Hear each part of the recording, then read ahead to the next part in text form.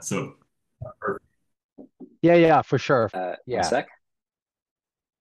Okay, so we're now recording. And Shriram, thank you so much for joining us today. This is super exciting. I guess this is our second kind of very serious PL talk from a PL professor after having Matthias, although we've certainly had PL students in the past.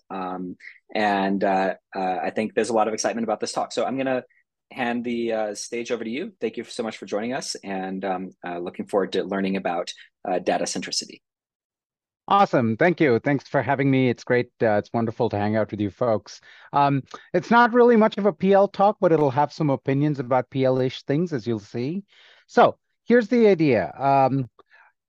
Let's start by a quick analysis of what collegiate CS1 is. And some of you might feel a little seen in this slide, and you might feel a little upset about it. I apologize if that's the case, but I still think this is a pretty accurate state of the world. So we all know what goes in the CS1 course, right? You start with numbers and strings, you use some variables, assignments, conditionals, loops. You argue a little bit about what kinds of loops you should have, for loops versus while loops, functions, arrays, and maybe you think functions are a little more advanced. You do arrays before functions, because what do you loop over otherwise, etc. Right? So it's sort of been the story of CS1 kind of unchanged since like the 1970s, right? Since like Niklas Wirth roamed the land kind of thing. Okay. And in fact, if you look at the kind of sort of data structures we've used in CS1, you'll see again a certain similarity there too, where we start off with where are my slides? Yeah. So we start off with in 70s, you see like, we had Pascal and we had arrays in Pascal. And then we made progress in the 80s. We started moving from Pascal to C. And then we made more progress in the 90s. We moved from C to C++. And then, eventually we got to Java and we moved up to array lists. And finally, we're in the land of Python, where finally we have associative arrays instead. Right. So real progress in computer science education.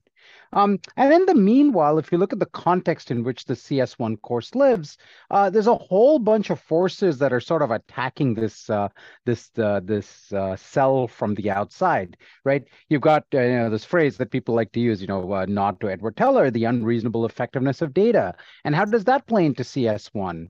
And then some people are like, oh, I know CS1 is going to teach them some web programming. But then, if you've ever played with like these low code, no code systems, they do an amazing amount of stuff for very little, for no programming at all. So what does that do to your CS1?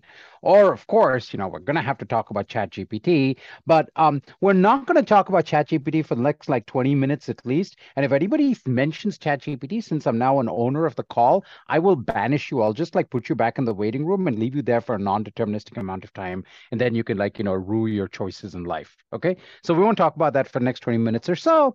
And finally, there's so many other constraints as well. We need to talk about how computing applies to so many different areas. We need to talk about the need for diverse student populations. We need to talk about negative social impacts. How does all this play into the standard narrative of we're going to teach loops in Python, right? It's a pretty bad story. Okay. Now, of course, different people are trying different things. So I'm not, this is not meant to be like a universal statement here, but I think it's not an inaccurate representation of the way a lot of CS courses have fared over the years.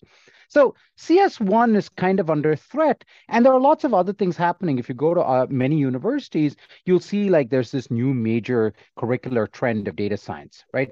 Now, of course, using the word new in this context is a little funny because like Harvard Business Review declared data science the sexiest job of the year in like 2010.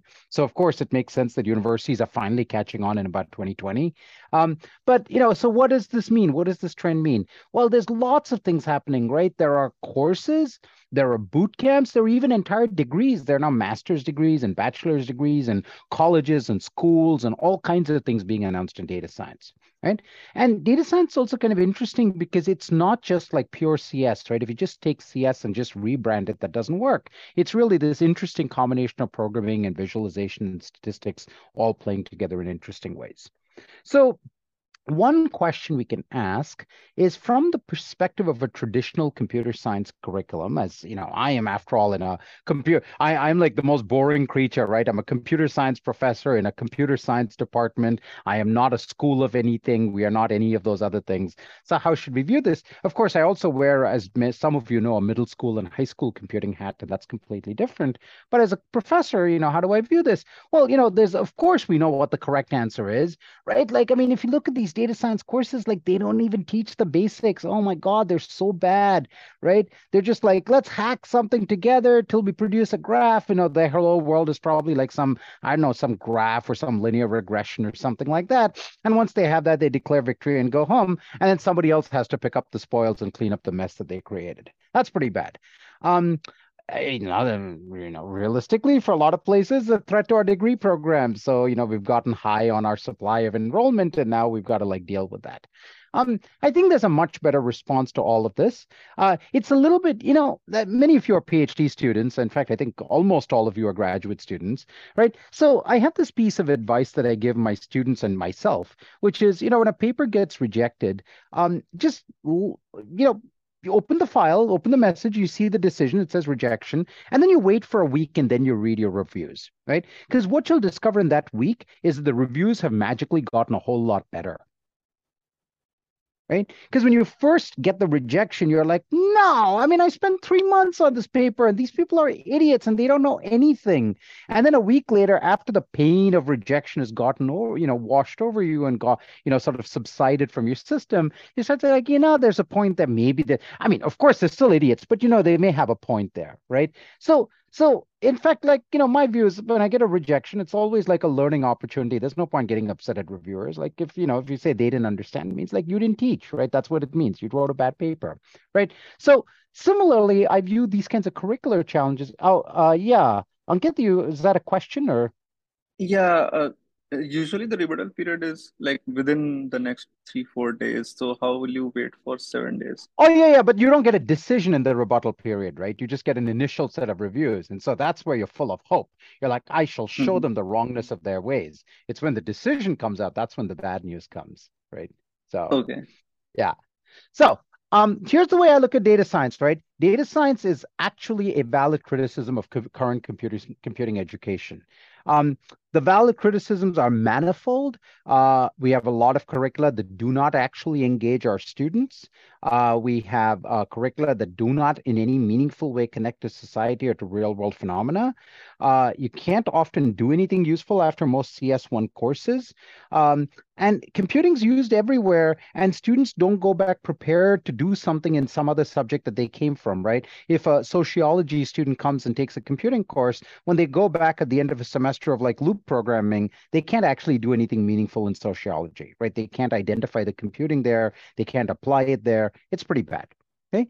So these are all valid criticisms. And so I think it's a reasonable question to ask, like, what does it mean to reform computing education for the data era? Right.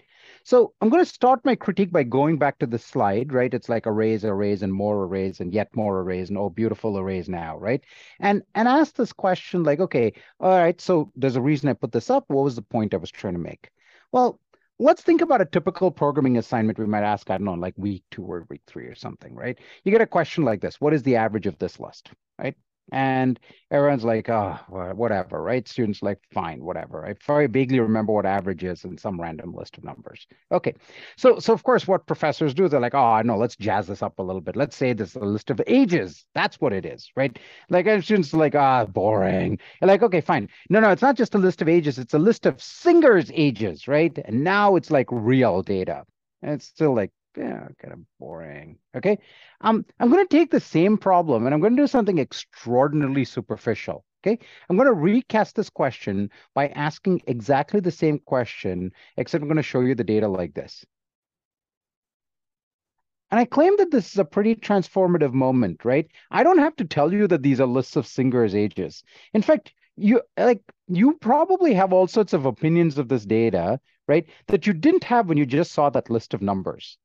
I don't have to convince you that these are ages of singers because you know these are ages of singers. In fact, you might want to pick a fight with me and be like, actually, Shakira was born on such and such date. So depending on how you want to compute this, et cetera, you'd be like, well, there's a more famous song about this person. Suddenly we're having a conversation about something. Right now, it might be a slightly distracting conversation at some points, but it's a conversation you're engaged in because you don't actually care about ages, but you care about the collection of data that we're looking at, right? But it's literally the same question still, right? Nothing has actually changed, and yet I would claim a lot has changed in this problem statement. Okay? Now, some of you are Northeastern students and you've been exposed to the Church of Matthias. So of course, you know the correct response, right? The correct response is but see, the problem is a table is an arbitrarily large homogeneous collection of data, and each of those data is a fixed number of heterogeneous data. This is a very complicated data structure, right? And if you look at this book called How to Design Programs, tables are a pretty advanced topic. You work through atomic data, then you get to structured data that's, fixed and heterogeneous. Then you get to lists of atomics, which are recursive, and so they're homogeneous, but they're arbitrary, but they're still, atomic. And then you get to a list of structured data, and that's what a table is, right? It's a pretty complicated. If you think about it from an axiomatic perspective, a table is a very complicated datum. Right? So you eventually get to sort of table processing like things in HTTP, but it takes a while before you get there, right? You got to build up to it. Like you got to work, you got to earn it in some sense. Okay. All right. That sounds pretty bad, right? So I've told you we can take some of these problems and even trivially make them more interesting. I promise I'll get to more interesting things about tables in a moment, but trivially we can make them more interesting, except it's going to take a while before we get there. Okay. One of my favorite papers is this very modest paper called Modeling as a Core Component of Structuring Data. It's by a bunch of people who, work with real data sets and work on data science education. And what they did was they tried to get a bunch of middle and high schoolers to wrestle with some data and just sketch out literally on paper the way they viewed the data, right? And the students all produced sketches kind of like this, right? And this is going to sound familiar as a data type, right? They're tables. In fact, I'm going to quote a part of the abstract of the paper. There's a bit that's boldfaced, that's my emphasis, but I think it's really interesting. They say 79% of their data sheets successfully encoded the data. Even 62% of the middle school students were able to create a bound structure that could hold critical information from diagrams. So this isn't even data tables they were given. They were generating the tables from other data, right? And the thing that I find particularly interesting, a majority of these structures involved a hierarchy of cases rather than the flat case-by-case structure that more, statistical software or for the matter like spreadsheets use, right? And you can see a little bit of that. If you look in the top right of that picture, you can see that that first entry actually has two sub-rows in it, right? So middle schoolers have no trouble understanding this concept, right? I mean, our software does, but middle schoolers have no trouble. So actually table types are a very basic primitive in our brain. Okay. There's another very cool thing in this paper, which is a picture of a clay tablet from Ur. So this is about 2000 years BCE. Right? And it's like one of the first tables, right? So we've had table data types around for a very long time, right? We have literally had tables on tablets, which is where the word comes from, right? So the logical medium and the physical medium were once deeply connected, and now they're less connected. But I claim that we should just be thinking of tables as primitive data types. Okay. The other great thing is there are a ton of tables out there in the world. There's this very nice site called Data Commons that's hosted by Google. Of course, this is maybe like a little bit of a zero interest rate phenomenon. I don't know how long the site will stay up, but nevertheless, it's a really great collection of data. It gives you all these like plots and explorers and whatnot, but you can also download the data and you can go and process the data yourself. And what does download mean? CSV, tables, right? Import your tables and off you go. So as I mentioned, I've been working on this middle school curriculum for a long time now. It's called Bootstrap. We're one of the largest middle school providers in the country. Kathy Fizzler, Emmanuel Schanzer, and a bunch of us have been working on this for about 15 years now. One of the papers we wrote recently was we were looking at this data science curriculum, this middle school, high school data science curriculum. And what we do over there is we do something a little different from what I just mentioned. We don't give them all of Data Commons. right? A lot of our teachers are not qualified, like they're not computer scientists, they're not comfortable working with tabular data, with data, with programming over tabular data and things like that. So we have to give them a fairly subscribed curriculum that they can actually understand and follow. So what we do is we get, and the other thing is data always contain noise and they don't know how to curate the data. So we give them a small collection of curated data sets, right? So it's like 20, 30, 40 data sets, depending on which time of the year, which year you look at. But the point is there's enough to get student interest, but not so much that we can't control a bunch of key variables in there. Right. So we want to make sure there's at least one quantitative thing, one qualitative thing, there's a meaningful correlation to compute, et cetera. Right? And what we found in this paper, we studied how students reacted to these data sets. And here's some quotes. There's a lot of text here, but I want to call out some important things, right? How to students choose their data set. 42% said there was something that they already knew something about, so they already had some vested interest in it. The other 40% said, I didn't know much about it and I was curious. Okay? So it's exactly like that Singer data set that I showed you early on, right? It's like either I know a lot about singers and I care about them, or I'm kind of intrigued about them and I'd like to learn more about them, right?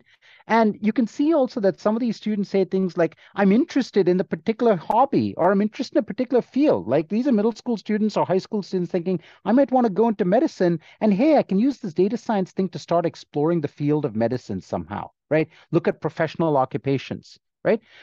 Overall, we concluded that not only is there a high degree of engagement, equally importantly, if not more importantly, there's very low degrees of disengagement.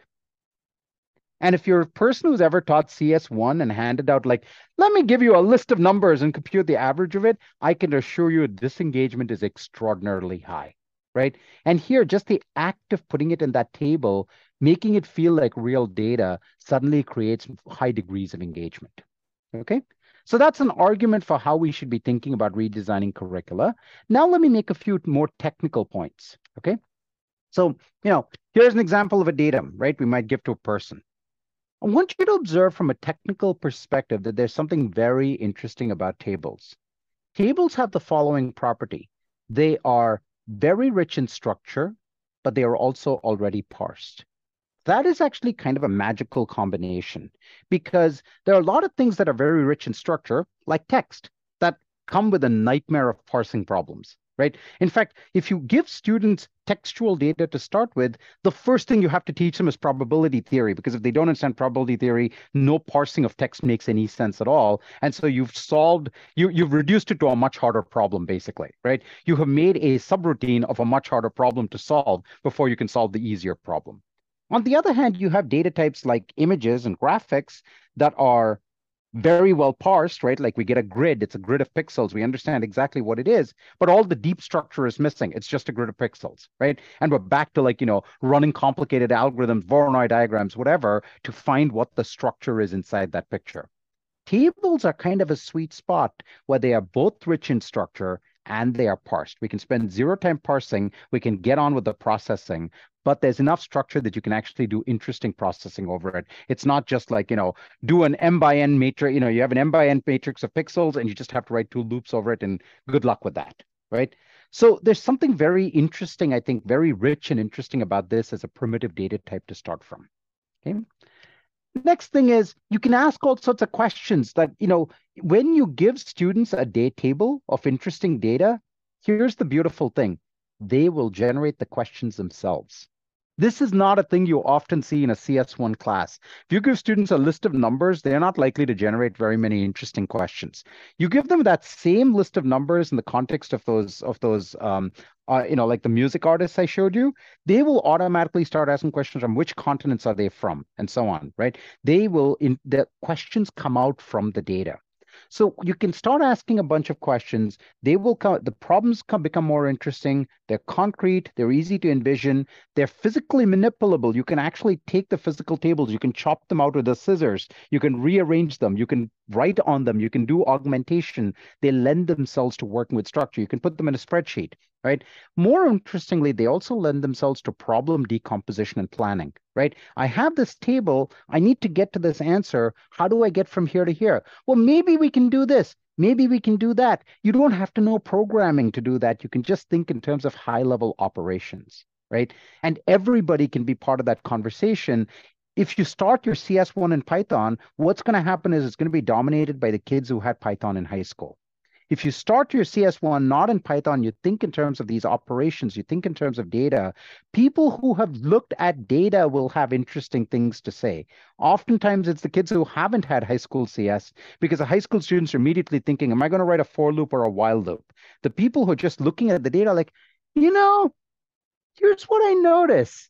It makes me wonder the following thing, right? You get a much more inclusive, a much more vibrant classroom atmosphere. And you can think about decomposition and planning and so on without overcommitting to particular programming modes. Next thing, we can actually teach a whole bunch of different programming forms with this. So I'm going to show you a few examples from Pirate. So, you can do, this is, now I'm going to show you some Pirate syntax. This is your sort of classic, this looks like it would look like in R or Python or something like that, right? You have like a method and you put a lambda inside that method.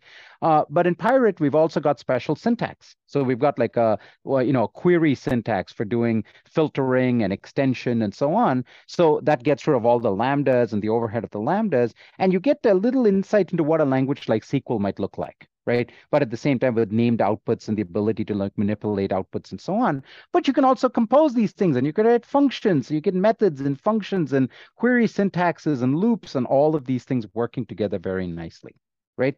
So you can also teach all of the programming concepts you wanted to teach before.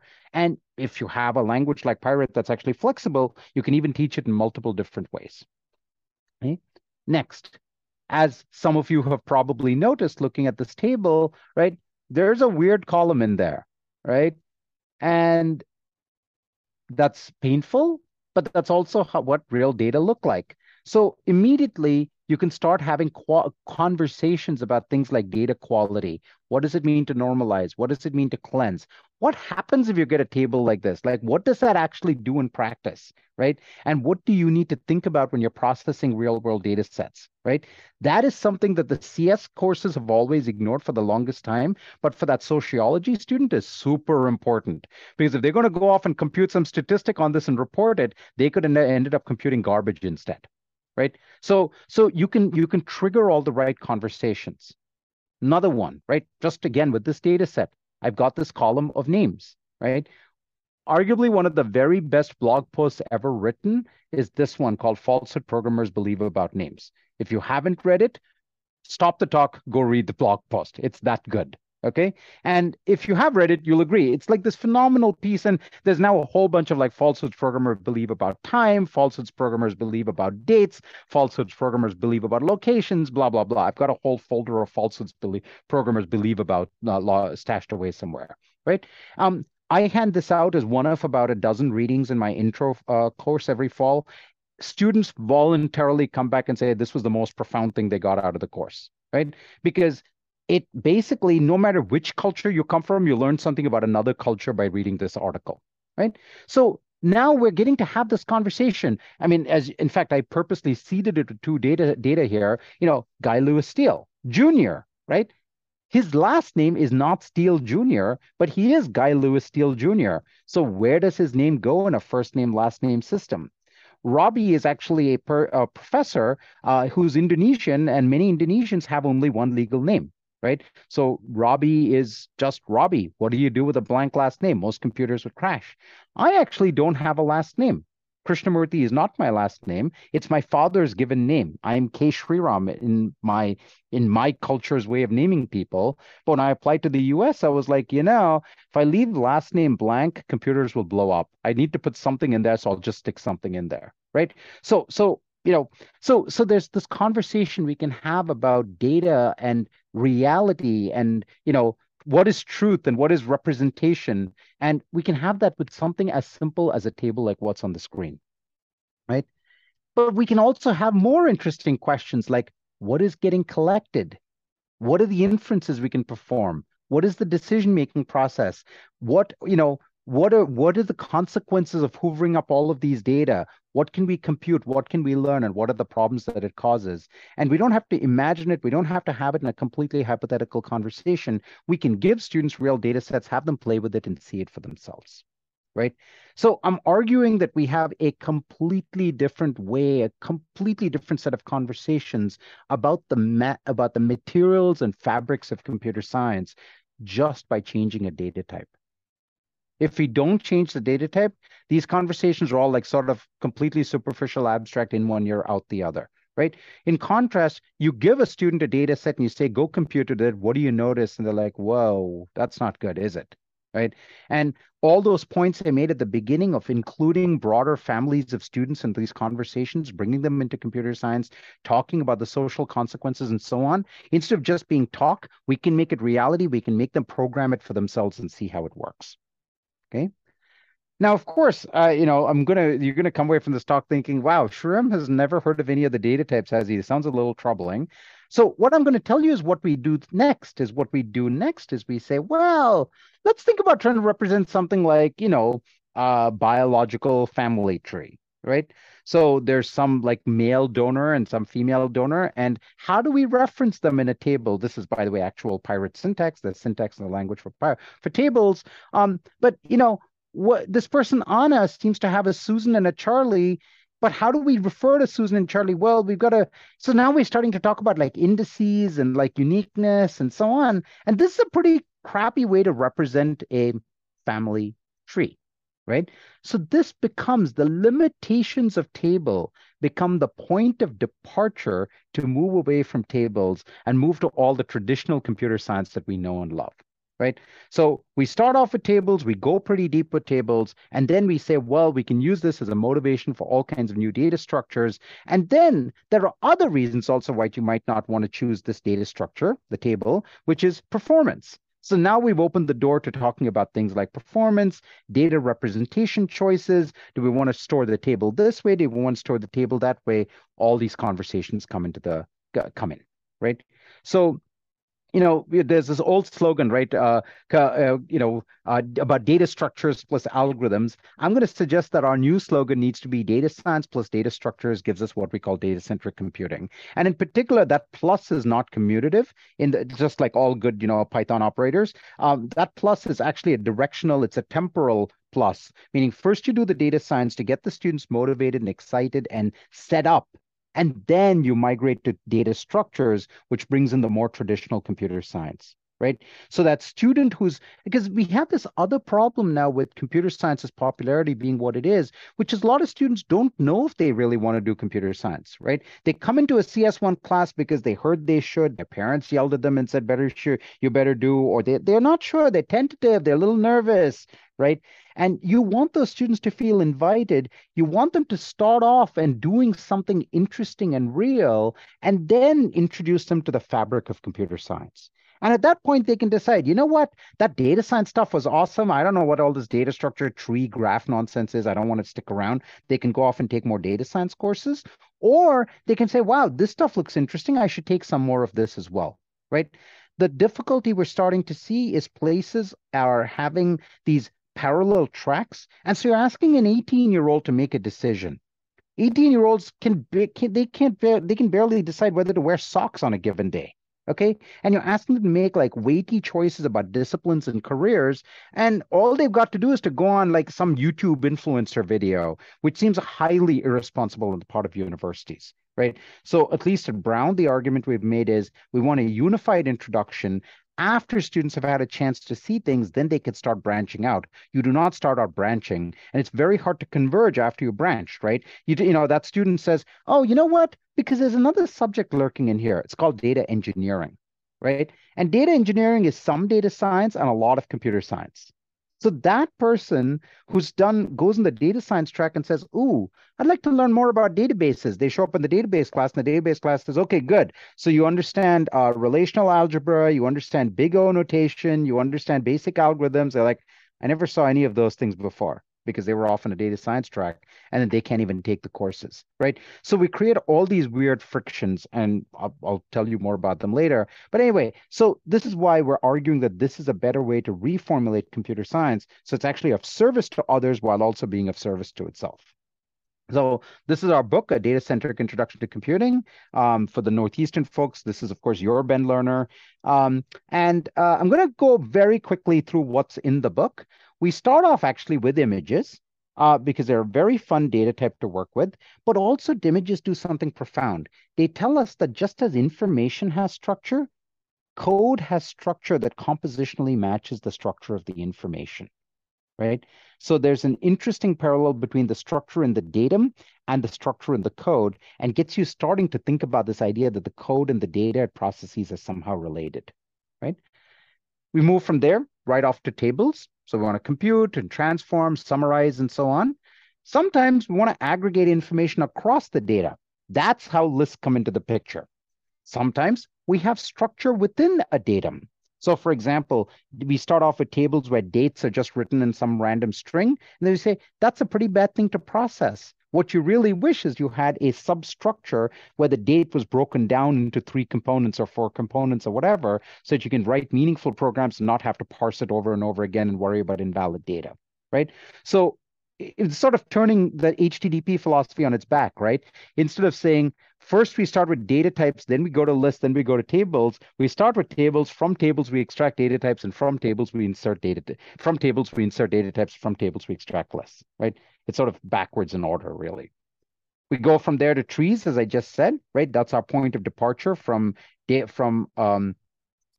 tables to trees. And then, of course, we get to things like graphs and whatever, right? It depends on what you want to do. Jacob, go ahead.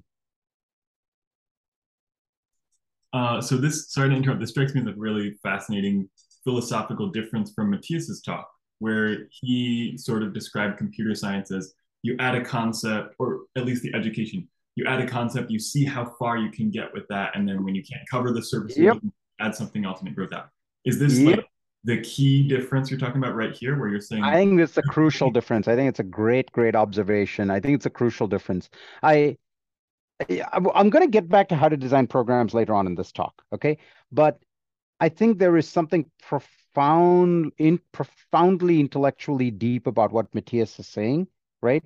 So I don't disagree with him on that level.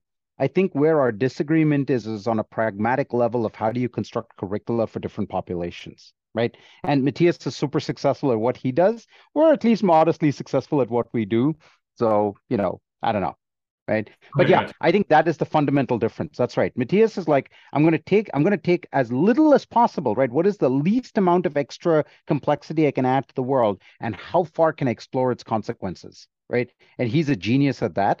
Me not being as clever as him, I start with a lot of complexity and try to shrink it down instead. Okay. Awesome. Okay. Sure. We go on to state. So notice, of course, unlike typical CS1, state shows up really late in the curriculum. And I'm going to say more about this later. And then we get from state to hash tables, where we talk about, we want to improve the efficiency of dealing. It's a stateful operation that gives us certain. So at state and hash tables is where like computational complexity starts to enter the curriculum. Right? Because state is one motivation for state is computational complexity.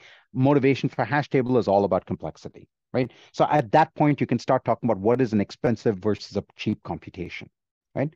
And there's a lot of cross-cutting themes here. By the way, the book itself has a bunch of other advanced topics. I'm trying to write like this book that is also for like, there's a large population out there of very engaged people who are professional programmers who never got a good CS education, and there's no good place for them to go, right? So I'm also partly writing the book for them. There's all these concepts about representation, option types, and lazy programming, and so on. So there are all these like little bonus materials sprinkled around the book that, most people can skip, but for the people who really want to sink their teeth in deeper, it's in there, okay?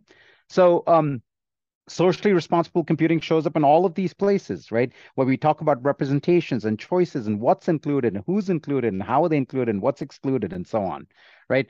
Planning and composition start from very early on and then show up later on again in the curriculum. Notional machines, which are basically like user-tested semantics, right? So where do we need to explain the semantics of programming? Well, the critical places are tables and state. Those are the really hard, complicated things at which they can benefit from a semantics, right? So all of those things show up. I'm going to talk about state a little bit more later. And now we get to the critical thing that I promised I would talk about, like what does all this have to do with, where does GPT come in? Because a perfectly reasonable interpretation is all this is irrelevant because all this is going to be replaced by ChatGPT generating code. So who cares? Okay. So I'm going to go back to this book, How to Design Programs, right? And this time I'm going to take pot shots at it from a different angle, right? So How to Design Programs says you're going to break down programming into a sequence of steps. You define the data, you write examples of the data, give a signature for the function, you write its purpose statement, you give examples of the function, you write a template, then fill in the body, and then finally you write tests. Okay? So what would be healthy for us as an exercise is to just go through all of these steps and confirm how many of these steps are being wiped out by ChatGPT, right? I'm going to use ChatGPT as an alias for GPT-4 or Copilot, or pick whichever large language model automatically code generating thing you want, okay? So obviously nobody needs to write function bodies anymore, right? These things will generate voluminous amounts of code. So let's start scratching out all the ones we don't need, and then we'll arrive at like what's actually necessary, because we could probably compress this book down to about 20 pages by the time we're done, right? So writing tests, actually you probably should write tests, right? It's not a bad idea. You don't want to trust the output from any of these machine generated things. Okay, let's try to knock out signatures. Actually, signatures are not a bad idea, because if you give a type, it significantly improves the quality of synthesis, program synthesis. So that we should probably keep. Okay, we can get rid of maybe examples. Actually, a bad idea, because examples are also useful, especially for any inductive synthesis process. Examples are really useful for synthesis.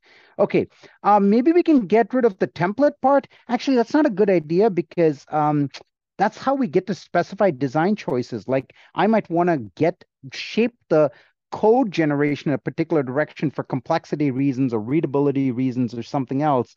And that's a template-like thing, so probably we don't want to get rid of that either. Okay, we can certainly get rid of the data definition. Actually, maybe not, because data layouts are a very crucial thing to reason about. Data layouts embody all kinds of things. They embody knowledge about the world. They embody like social contracts. They embody complexity decisions, right? Like how you organize your data has huge consequences for the big O complexity of your programs. Okay, that one's a tricky thing to get rid of. Examples of your data, well, that's a bad thing to do. We just said examples improve synthesis. Probably shouldn't get rid of that. But the purpose statement, actually, you know what? The purpose statement, we have a whole new name for purpose statements. That's called prompt engineering. So actually, maybe there's really only one thing we can get rid of here. And what Matthias doesn't realize is he spent decades training people to be really good communicators with ChatGPT. Right? So, okay. So I wish he were here. I built this talk to provoke him and he doesn't even show up. Okay. Anyway, so jokes aside, so I actually think what we can arrive at is a much richer kind of programming where, again, talking about CS1 being something that can speak to this much larger population of people coming from all across campus, whether they're learning computer science or data science or they're not sure, right? I think we are teaching them really valuable things. If you follow a curriculum like HTTP, you're teaching them these really valuable things because all of these are skills that are designed for human-to-human communication and are also useful for human-to-computer communication. And we're still in the sort of like early days of like, oh, look at GPT. I can go type an English sentence and it, basically it will match against some code that it picked up some code base with some amount of generativity in there. And we're all like superbly impressed by it. But I think in, coming months and years, we'll realize that we have a much more nuanced story to tell. And you can basically take this as my prediction that this is what we're going to find. We're going to wish we had all of these things, and we're going to be telling people to put all these things, and we drop them all from our curriculum, and we're going to put them back in our curriculum, and we'll end up putting them back in because this is what it takes to do good programming and to do good synthesis, right? So we'll end up in a much more interesting and nuanced place. Okay, so I want to wrap up the talk because I want to have plenty of time for questions. On this slide, I'm just going to flash a bunch of research paper titles at you. I'm not expecting you to see this, but what I want you to understand is that computing education is not just a matter of opinion, right? CS Ed has an awful lot of opinion in it, and I've certainly given you my share of opinion, but it's also a genuine research area, right? It's every bit as much of a research area as programming languages or compilers or operating systems or machine learning or any of these other things are. We can ask rigorous questions. We can construct rigorous answers. We have a variety of methods. And the fact that we don't do enough of it is really a reflection on us, not on the subject. Okay. I'm going to give you a very concrete example for this. So I told you about the state chapter. Let me give you a few snippets from what's going on in the state chapter. So the book DCIC, Data-Centric Introduction, starts in Pirate and then migrates to Python. Okay, it's a very conscious decision because Pirate has all kinds of things that make it really friendly for beginners. And then Python, of course, has all kinds of things that make it really friendly for industrial production use. Right? So we start with something beginner friendly, and then we migrate to something that is professional friendly. And state is a critical part where we start to make that transition. One of the things that's really interesting in DCIC's coverage of state, which is not true of just about any other book I know, is we actually show all the programs in both languages. Okay.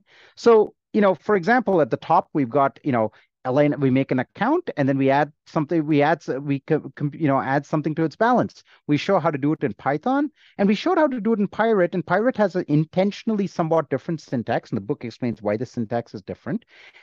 In Python, we can write an assertion. In Pirate, we can write a check. So also all of the testing libraries, we show how to convert the ideas about testing. And in fact, the state chapter talks a lot about how to test in the presence of state, which is something that most books never talk about, right? But we also, so these are basically showing you that the same ideas these ideas are the same across languages to explain that there's some universality to them, right? You will see these ideas in several languages going forward, not just in these two. But then some things are a little different. So when you write a data type definition, for example, I mean, in Python, you call it the data class. In Pirate, you have an algebraic data type structure. But the key thing is in Pirate, things are immutable unless you say a ref. Okay, and you can see that the ID is fixed, but the account, the balance is changing, right? As you would kind of expect in a bank account. Now, of course, that's not a thing Python has, but that's a thing that a lot of modern languages do have. Right. So, I mean, it's already right there. You can see that Python is like, an ancient language by the fact that it has mutability everywhere by default. Right. And if you go to Rust or anything else, you need to know how the Pirate style of writing things, not the Python style of writing things. So now we can also talk about the differences and talk about some of the subtleties that they introduce. And then when you make an instance of this account in Pirate, it actually prints out in a funny way. Right. So if you make this account, its account number is 8404 and you print it, it's got a balance of 500. Pirate will actually draw a little like yellow and black box. And that yellow and black, so it's like a police tape, right? It's saying, it's sort of like crime scene happened here, right? So it's basically saying this value you have to watch out for, because the next time you look at ACCT1, you can be sure the 8404 will be the exact same, but the 500 might be different. In fact, in Pirate, if you change it, you can go to that 500 and click on it and it'll update and tell you the latest value, right? This is all like Ben Lerner's genius, right? So this is a case where Python did not think mutability was an important concept. It's just like, mutability, great, everything's mutable. Pirate actually wants you to understand this. This is one of the ways, it's a pedagogic language, right? We're willing to pay the price to get these ideas right. And that's why we start out in Pirate and move to Python, right? So actually running these programs in both languages is very instructive, because you'll see things in one language that you will gloss over in the other that are actually extremely important. So in fact, the chapter on state in the book is driven by a whole bunch of research that, Kathy and I and others have been doing for the past 5-6 years. We do the multi-language presentation because we want students to understand how these ideas cross over across languages. And that's the philosophy in the whole book. We want you to learn one language and then a second language so you understand how to transfer ideas. You see ideas a second time in a new syntax, but the same ideas so that they reinforce better. Second is we use some very interesting work from cognitive science to highlight the commonalities and differences, because there's a lot of good literature that says that's how people actually learn. And in fact, learning in just one language is arguably less effective than seeing these things across them. Third is we have one of the most careful explanations of aliasing, because we've done a lot of research over the years that shows that people really struggle with aliasing. In fact, Kwang Chen, my PhD student, and I have this online tutor now, and we're finding programmers from all over the world just don't understand aliasing, right? But if you don't understand aliasing, good luck understanding Rust, good luck understanding parallelism, understanding anything else, right? So I think it is unethical for intracurricula to teach students state and not explain aliasing properly, but that's what they do. That's something we're trying to not do. And finally, we present a notional machine so that students can actually understand these ideas through a semantic account, so they can try to understand what's going on under the scenes, but not at the machine level, right? Finding the right intermediate balance. So that's why I showed you all these papers, right? The papers are papers, they're boring. Who cares? It's just like academics being academics. The question is, what are the lessons we learn and how do they impact us? These are examples of the impact they have on the design of the book. So the idea is the entire book is meant to be a research-driven book rather than an opinion-driven book. Okay? So that's the end of my talk. There's a book. It's online. It's at DCIC World. There's an article that Kathy and I wrote in Communications of the ACM that lays out our argument about this data centricity as a curriculum design principle. And finally, there's the course that's at Brown, but several other universities are starting to copy it or adapt it and so on. So this idea is now spreading to a bunch of other places. And needless to say, everything's free and online, and I'm happy to take questions. You're happy to chat with me, whatever. Okay. That's the end of my talk, and now fire away. Shriram, that was fantastic. Thank you so much. Thank you. Normally we just kind of take an ad hoc approach to questions where people unmute and ask, but we have a lot of people here today. So I think it might be a good idea to use the hand up reaction thing. And then maybe you can call on people. But maybe I'll just start us with one. While you're doing that, I'm just going to read the comments because I'm sorry, I didn't notice there were chat. Actually, capitalization. In fact, we had a Belgian and a Dutch person in my department, both of whom had a fan, right? Except one was a lowercase v and one was the uppercase v, and it's like, who's what? I don't know, right? So yeah, no, it's very much a thing, and yeah, tons of websites fix your name. Hey Luna, thanks for the talk so far. I hate to admit it, but multiple E found that adding Python types don't improve GPT performance. Yeah, that'll change. I'll come to that census sooner or later. Don't worry. Yeah. But also, I think, Luna, I was using synthesis in a more general sense because I don't think we're going to, in the long term, only do language model-based synthesis, but also other kinds of synthesis, like type-driven synthesis, etc. I suspect that in about 5 years, we'll have much richer tools that integrate all these other forms and talk to each other much more. So, but yeah, for now, I agree. Yep. Yeah. Thanks, Luna. Okay, yeah, Max, fire away. Yeah. Okay, so people can ask questions by clicking reaction and clicking raise hand, and I guess Shriram, you can call on them. And just to get us started, I was wondering if you could comment on the pedagogical power of visualization, because that didn't really come up in the talk that much, but I find I learn things easier when I visualize the data, but visualization can be frustrating for like intro programmers who don't necessarily know how to use visualization tools. So what do you think is the pedagogical benefit of visualizing data? Yeah, that's a good question. I think so now I will be explicit when I'm stating opinions rather than research-driven facts. This is me stating an opinion here, which is that I've never been a big fan of visualizations, mostly because they look pretty and I don't know what they mean. This is actually a fairly well understood phenomenon about visual presentations, which is that visual presentations have the benefit of being extremely obvious.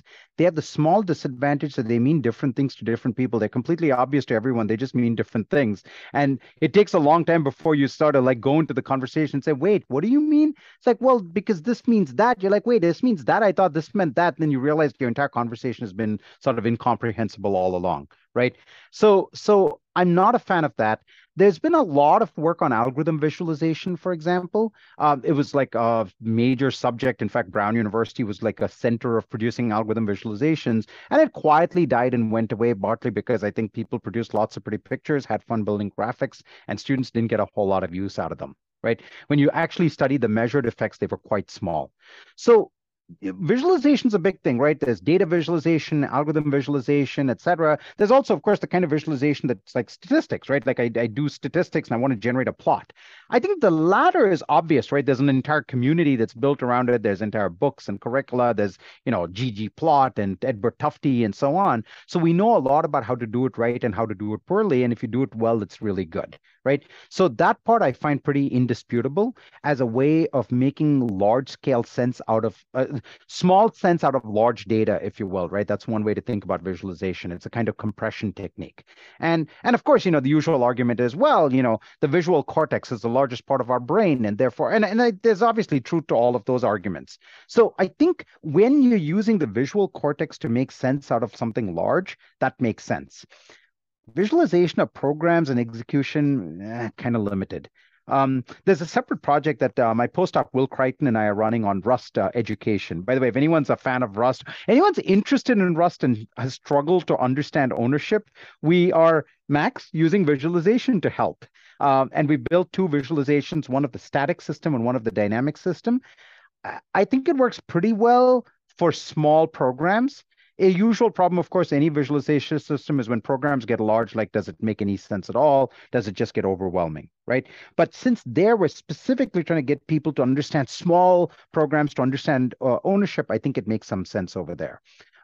So I think that's a very, very, very long answer to say, we have not done a lot of the program visualization stuff. It seems unlikely because I have not found it that compelling. There is some amount of visualization that goes on in understanding like heap models and stuff like that I'm interested in. Like, I think a place where visualization is really valuable, understanding aliasing. Because what is aliasing at the end of the day? Roughly speaking, aliasing is two different things point to the same thing, right? If I can just draw you a damn arrow and show you the thing pointing, you'll understand it. And if I don't, no amount of talking is going to make sense, right? But even there, so my PhD student Quang Chen is also building a program stepper, which is a visualization engine. And drawing arrows has advantages, okay? But it also has disadvantages because students have this tendency to say, like, there are no arrows inside the computer. I know how computers work. They don't have arrows, right? So we've also been experimenting with using like fake addresses at 1001, at 1002, and like color coding as a way of showing similarity of addresses. And that has the advantage that it feels a little bit more authentic, right? As an explanation of what the computer is doing. And you cannot discount authenticity, because if students feel something is inauthentic, they'll be like, nah, that's not what's really going on. They'll just ignore your explanations. So that's the other thing. It's very subtle to get these kinds of things right, but that's an active topic we're studying. Okay, so there's my like extremely long answer to a very innocent question. So Jacob, before you, Ankit has a question. Does Pirate introduce functional programming? Absolutely, Pirate is functional, man. We're like OCaml. We're OCaml, we're Racket. Our genes are taken from OCaml and Racket, which are the true languages, and clothed in a gentle syntax for everybody's benefit. But it's with state. We have honest to goodness state. We have honest to goodness functional programming. Yeah. Okay. Jacob, go ahead. Okay. So one question. So a premise first, which you can feel free to disagree with. Is great. That it seems to me like with computer science education, there is this notion of who is it for? And it seems like our education is set up in a certain way that targets a certain audience. For example, I think this audience probably skews to do well with the Matthias type, lots of mathematicians and grad students who want to really delve deep into niches. And that you've taken the approach of, well, computer science should be more for other people too. So you have another approach that is supposedly more amenable to that. So I'm curious, in your classes with this new methodology, who has it been for that has surprised you? Like, who has this done well for that, for example, is not the typical person in this audience today who would do well with the Matthias approach? Well, so you asked actually two questions there, right? In one, you had an and, which is who has it done well that surprised you? And I think the answer is we have not been surprised because we've gotten exactly what we expected, which is a much more diverse student population. Right. So we in particular, I should be careful. You said your class, but I should really say Kathy's class, because that CS 111, which is our new introductory sequence at Brown, is Kathy's the one running it. So I want to just be clear that I don't get any credit for this, but the diversity of that class is really great. We're seeing the kinds of diverse populations that the other intro CS classes are not seeing quite the same way. Even though it's a brand new class, doesn't have like some campus legend teaching it or something like that. And we're seeing much more engagement from, generally there's no math prereq, and that's really important. Really, really important, right? There is absolutely no math prerequisite. We only want students to understand like what an average is. By the way, there's something I discovered. In 2003, I started to invent a class on Intro to Computing for Humanities and Social Science. It was explicitly called that. That was the title. I had this anticipation that social studies was going to be revolutionized by data. I didn't know why, but it felt like something like MySpace might make a change to the way sociology is studied. And then 3 years later, Facebook came along and, big data came along, and that turned out to be true. And when I designed the class, it was very first month was all in spreadsheets, right? Because that's the one programming medium students knew coming in, right? Or were comfortable learning and didn't mind learning and felt there was value to learning, right? If you gave them any other programming language, they'd be like, why do I need to know this? Like, is this going to be of use to me? R, Python, whatever. But with spreadsheets, like nobody disputes the value. And this goes back to Janely's question, which is, students asked, well, what is the math prereq, right? And what are the prereqs? And the answer was like, no, there are no prereqs. And we said that. What I discovered is students literally did not believe us. Because these were students who were already, I mean, you have to understand, this is like 2005, right? They were already nervous about CS. They already had this vision that CS was this like nerd geek heaven, and they didn't belong. That was their feeling. And so if you said there's no prereq, they're like, obviously you're lying. So I'm just not going to trust anything you say from now on. I'm not going to take the class. What I discovered was it's very important to give them a prereq. So what I said is, you really, really have to be able to sum up a column of numbers in Excel. Otherwise, this class is just not going to work for you. Guess what? Everybody knows how to sum up a column of numbers in Excel. But the moment you give them a prereq and you say it very seriously, they're like, oh, wait, but I know how to do that. Completely change the conversation. Right. So depending on your student population, you have to tell not a lie. You should never lie, but you should tell like a gentle version of the truth. And in our case also, when students ask, we say like, look, you got to be able to compute like an average of numbers, right? That's the prereq, but it's not no formal math course prereq or anything. And generally, a lot of students who take these courses are taking it first semester college. And Brown does not have like it's not like MIT, right? Like everyone has calculus coming in or anything like that, right? And we are a liberal arts place, and we have a lot of students who've had minimal, basic math in high school. So there is very little math prereq, and we don't use a lot of math. I hope that answers your question. Awesome. Yeah. So I'm back to Jacob now. I'm going to pop the stack and go back to finishing up my answer to Jacob. So there are no surprises, but it is diversifying. And I think this is in general, I don't want to set this apart as I really don't want to turn this into me versus Matthias. But my philosophy has definitely been, even in the way I teach programming languages, right? Or the way we designed this really cool formal methods course at Brown that you might want to hear about at some point. My philosophy is I want to target what I call the other 90%. Which is, if I teach a course, there's 10% of the class that is just like me, but there's the other 90% that are not being served by me, and I want to do everything I can to serve them. Like with my PL class, right? There's 10% who are like the people on this call, okay? Exactly like the people on this call. And you know what? They'll go read like Harper's book on their own, right? They'll go read Pierce's book on their own. They don't need me to teach it. There's nothing I can possibly do to harm them. There's nothing I need to do to teach them. They'll figure this stuff out. And if not, they'll go to grad school someday and figure this stuff out, right? What I want to do is to turn the other 90%, I want to turn at least 50 to 60% of that other 90% into people who believe that there's value in learning this subject. And if I go in and say day one, diamond lemma, day two, subject reduction, I will not get them. I have to figure out how to get them in both PL and informal methods. That is my goal, and it's very different from other people's goals, right? And these are complementary goals. And my PL class, for example, has produced a whole bunch of like who's right now in CS. I'm not going to take credit for them. I'm just going to say that it's evidence I didn't do too much harm, right? But I really think we have to be thinking about all of our courses from this, like, the 1%, the 10%, the 90%, or whatever, pick whichever metaphor you want, or 80% or something, and really think consciously about how to engage them and how to retain them, and get them far enough that they maybe start to see our way of the world too, right?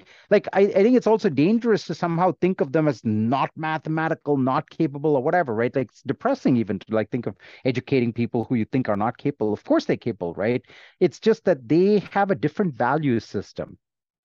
Right. I had this experience too, like in my PL class, I was all about like, I want to teach the hardcore PL people. And then I realized I had all these advisees who were like, they came to me as advisees because I like hardcore into PL, formal methods, whatever. And I told them, you should go take a machine learning course. They'd be like, okay. I mean, this was, 5-7 years ago now. I don't need to tell them that. But they'd be like, oh, okay, that's fine. But their heart wasn't in it. And at some point I realized, there may be students in my class who really, their heart's in machine learning and not in PL. And what's my duty to them? Is my duty to them like, is my attitude going to be like, well, you don't care about my subject, why should I care about you? Or they're just like those students who are like PL students who should take a little ML. It's like, yeah, you should get an honest introduction to my subject, and it's up to you. If you don't want to, if it's not what you get up in the morning for, that's actually okay. And I made peace with that, and it changed the way I thought about education.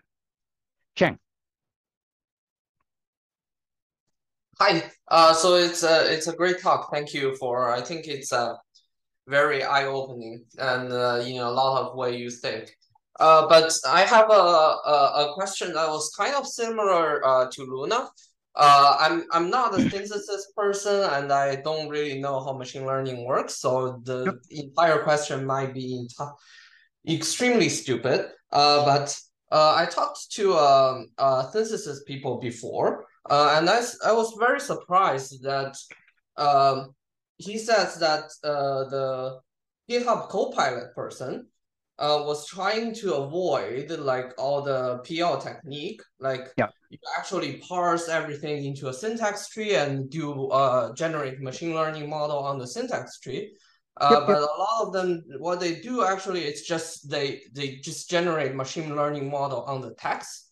I think like as PL people, for us, it's obvious that we think like things are easier in abstract syntax tree, and things are easier when they have a semantics. Things are easier when we give them some type informations, and then they can generate things better. Do you feel like maybe we, obviously I'm with you, but do you feel like maybe we kind of have this kind of bias that kind of more structured things that we don't understand well can build better machine learning model, or maybe in the future that nobody... These are great questions. Before I give you a BS answer, I'm going to let you know I'm BSing you because I don't know any more than you do. Okay. Here's the thing. There is no question that these non-PL methods, let's call them in this setting, have been amazingly powerful, way more powerful than anyone expected or anticipated, and are only getting better, right? In fact, like, Arjun Guha, who's a professor now at Northeastern, who was my former student, is like one of the people who's leading the charge on this, right? So there's no question about that. The thing is, I think if you think in the span of these tools, right? I think we're kind of at like the second in the span of history, basically, right? It's amazing and it's life-changing and game-changing and everything else. But also, there's this weird thing that happens where you play with these tools for a little while and you start to realize they produce pretty crappy output as well. Right. So here's an example that I did recently. I said, okay, let me pretend I can use it as a SAT solver, right? So I'm going to feed it constraint programming problems. And I thought I was being quite careful in how I designed the problem, so it's unlikely to be in the training set. Like I set it up in a way that seemed unlikely that it could have pre-trained very much on it. So I fed it some SAT solving problems, and I asked it to come up with satisfiability instances and explanations, and it gave me beautiful answers. It was perfectly right. It gave me the answer and explained the answer. Right? These were problems that were complicated enough. It took me 5 minutes to check the answer. Okay. I tweaked the problem, fed it again. It gave me an answer. It took me 5 minutes. And it was right. And I gave it a third problem where the problem was unsatisfiable. And it gave me an answer and a justification for why that was the satisfying answer. I'm like, what the fuck? Right. So there's something stranger than I can possibly comprehend going on here that is able to produce actually good explanations and absolute BS explanations for very similar phenomena, right? So, I mean, hallucination, whatever, right? We all know, anybody who's on Twitter enough spends too much time reading this stuff anyway. Okay, so the question is this how it's going to be forever, right? Is Copilot absurdly effective? Yes, it is. But it's absurdly effective at a kind of thing that is very useful, but not wholly interesting, right? A lot of these like API fills, like just this afternoon, I was actually just before this call, I was like, okay, I need to do a plot, right? So I had some function and I wanted to plot it. And I'm like, Oh God, I can never remember the names of these plotting libraries and which import statement and how do I call it and whatnot. Like this is a job for Copilot because a million people have written it and I don't want to be, I don't, and I've written it 10 times. I don't want to remember any of it, right? But when it comes to synthesizing truly interesting code, they do all kinds of wonderfully bizarre and incorrect things, right? So you have to decide, are we impressed or are we not impressed? Okay. Well, of course, it's impressive at some level, but we all agree that we can't stop here, right? Mm-hmm. There's no Yeah. way we can stop here. But what are the next methods? And I am very interested by this idea, in the world of SAT, right? We made this massive improvement when we got from SAT to SMT, right? Satisfiability modulo theories, because it didn't make sense to take every problem in the world and think of it as a SAT problem when we had great decidability theories for all sorts of interesting mathematical and other questions, right? It's pretty obvious to me that we're going to eventually end up in some sort of LLM modulo theory space. We have to, right? Because there are all kinds of questions for which we have ground truth, we have perfect answers, we have solvers that are fast, correct, and everything. Why would we want to use like a language model to muck around with that? That makes no sense in the world, right? And people are talking already about, yeah, I don't entirely know how the plugins work. I don't know what the interface is. Like, does it even know when to go to a plugin, right? Because part of the whole problem is how do you even know when to go to a plugin, right? Do you know the right situations to use the plugin? That is sort of the whole problem here, right? I don't know anything about this. I'm just talking to people who know a lot more. I'm trying to understand more. But that is where we're going to start making like massive leaps, right? Because we'll get all of the stuff that people have already done, like SAT, SMT, and solvers and mathematical solvers and linear optimization and all of that land, right? And combined with this. In fact, you can already see this right now. You know how? Take a math problem and feed it to whichever language model you want. Like I've got a paid account for GPT-4. Take whatever account you want. Okay. Take the same question and feed it into Wolfram Alpha. Literally the same text. Okay. Wolfram Alpha will do a good enough job with your text, and it has actual math underneath. Right? You give it a function, it'll give you 5 different representations. It'll give you a graph, it'll give you a this, it'll give you a that, it'll show you saddle points and everything else, and they are all correct. Correct. No question asked, they are correct, right? It actually knows mathematics. So the real power is going to be when we can combine these things, right? The natural language parsing ability to make sense out of what we're trying to say, and then going off to all these individual solvers. So 5 years, so has type-driven synthesis actually succeeded? No. And you know what? I've been seeing type-driven synthesis papers since like 1980. Okay. And they've gone from like, I don't know, 3-line programs to, I don't know, maybe 6-line programs or something like that. Right. On its own, not very effective. Right.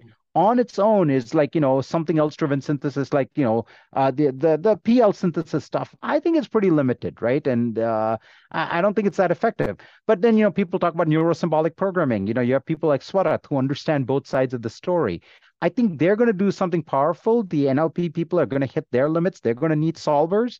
And we're going to see this massive improvement where all of the NLP stuff, all of the math solving stuff, all of the Wolfram Alpha stuff, all of the SMT modulo theory things, all of those are going to come together. You'll have sort of like language on the outside, theory on the inside. And that's when we're going to get to like actually reliable, trustworthy quality output, right? So is Copilot finding it useful today? No. But I think I want to know what's going to happen 5 years from now. I can't even begin to imagine what's going to happen 5 years from now. Right. But one of the interesting questions is also how do we incorporate these into our courses, right? Where does this play into courses? And that's the sort of stuff I've been thinking about with the current technology. 5 years from now, it may be something completely different. Okay. Ryan, go ahead. And sorry to interrupt. So thank you for patiently waiting, Ryan. Unless anyone else has any burning questions, this will probably be our last one. We usually keep it to about an hour, and Max has to. Yep. Thank Sounds you for good. your time, Shriram. So and thanks, Max. Sorry you need to leave, but thanks. Go ahead. Yeah. Bye. Ryan, go ahead. If you want to type it in, that's fine too. Whatever works for you. Oh, I was interested enough to join twice. The laptop is charged. So I'm going to ask a you versus Matthias question, kind of.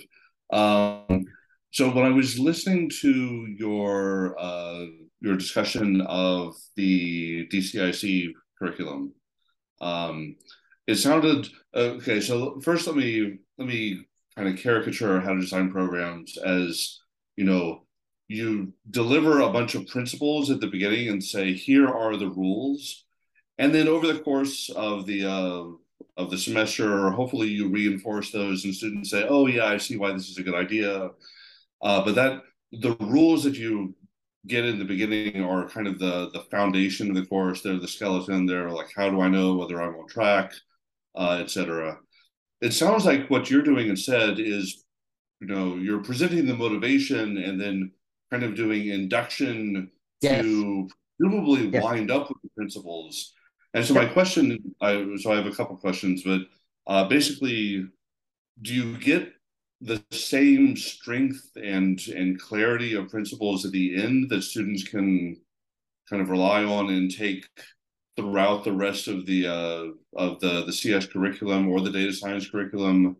And are the principles that you wind up with different than, say, how to design programs? Are they different for the CS track versus the data science track?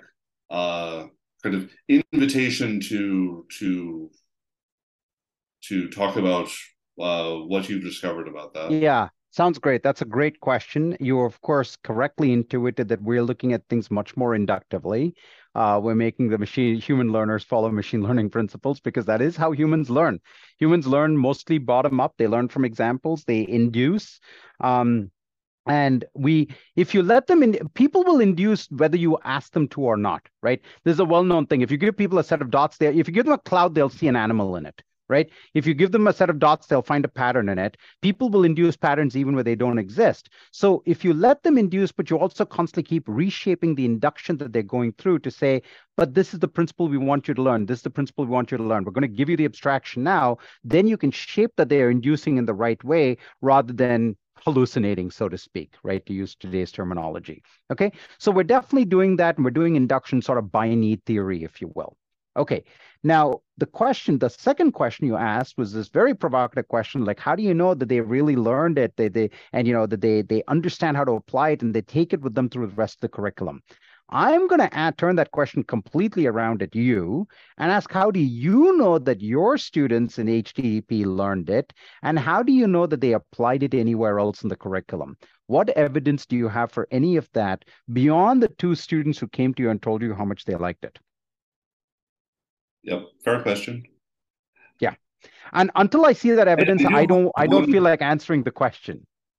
Okay. I do have one other question to push onto the queue that I think by the way, I want to make clear, I'm not saying that it doesn't happen, right? I think what we're missing is that research basis. This goes back to the slide with all the papers, right? We don't have a research basis that lets us conclude one way or the other. I'm not saying it doesn't happen. I'm saying we don't know one way or another. And part of the reason it matters is you have to apply the right research methods to understand how it is happening, right? What lesson did they carry away? How did they learn it? For example, it is conceivable that they think, oh yeah, design recipe, great idea. It's a great method for learning scheme. Okay. And you'll be like, I don't teach scheme. I don't even teach racket. I teach star SL. And this is a universal principle. But that doesn't mean they understood it. And that doesn't mean they believe it. And that doesn't mean they can apply it. Right? It takes an extraordinarily powerful thinker to learn the design recipe, for example, in racket and apply it in Java or JavaScript. Right? That is a transfer learning problem, which is one of the hardest problems we have in education. So saying that they can do it because I can do it doesn't mean very much. And when you try to do it and you try to study it, that's when you'll find out what works and what doesn't. And so my argument is, until we do that research, we can't even meaningfully have this conversation. So my follow-up... and I think last, because I think we've been warned that we need to be shutting down. So let's call it the last question. Sorry. How teachable is this approach to other educators? That's a good question. I don't know. The problem is, I think the principles are very teachable. The where this always runs afoul is like people, the most unproductive conversation in every CS education discussion is what programming language do you use? And we had to make a conscious decision. We felt we could make millions if we wrote the book in Java, in Python entirely. I was not interested in making millions. So we've consciously decided to start in Pirate and migrate to Python. And that greatly reduces the number of people who'd be willing to use it and therefore probably even willing to read it. That's too bad, right? It sucks for us, but probably sucks for other people too. We have very good reasons for doing what we do, and we justify our reasons, and we still end up in Python by the end of the semester because that is a useful goal, right? You have to set the right interface boundary, and I think the end of the semester is a good interface boundary. There's still going to be a lot of people who won't buy the lesson because they think Python's a language is sure, therefore on day one you have to program in Python. That's fine. And as I said, but I'm not going to be able to retire off the book as a result. But on that very positive and optimistic note, I think we have to stop. Thank you, everybody, for coming. I really appreciate it. I even more appreciate the fact that some of you have hung around for an hour and 17 minutes. I apologize for keeping you this long, but curriculum conversations are fun. But thank you, everybody. This has been really great, and I appreciate you inviting me to this. Shriram, thank you. This was a fantastic talk. We all really appreciated it. I'm sorry we didn't get to accomplish your goal of provoking Matthias, but we'll be sure to send him the link to the video. That's all right. Thank you so much. Thank you, everyone. Good night. Bye-bye.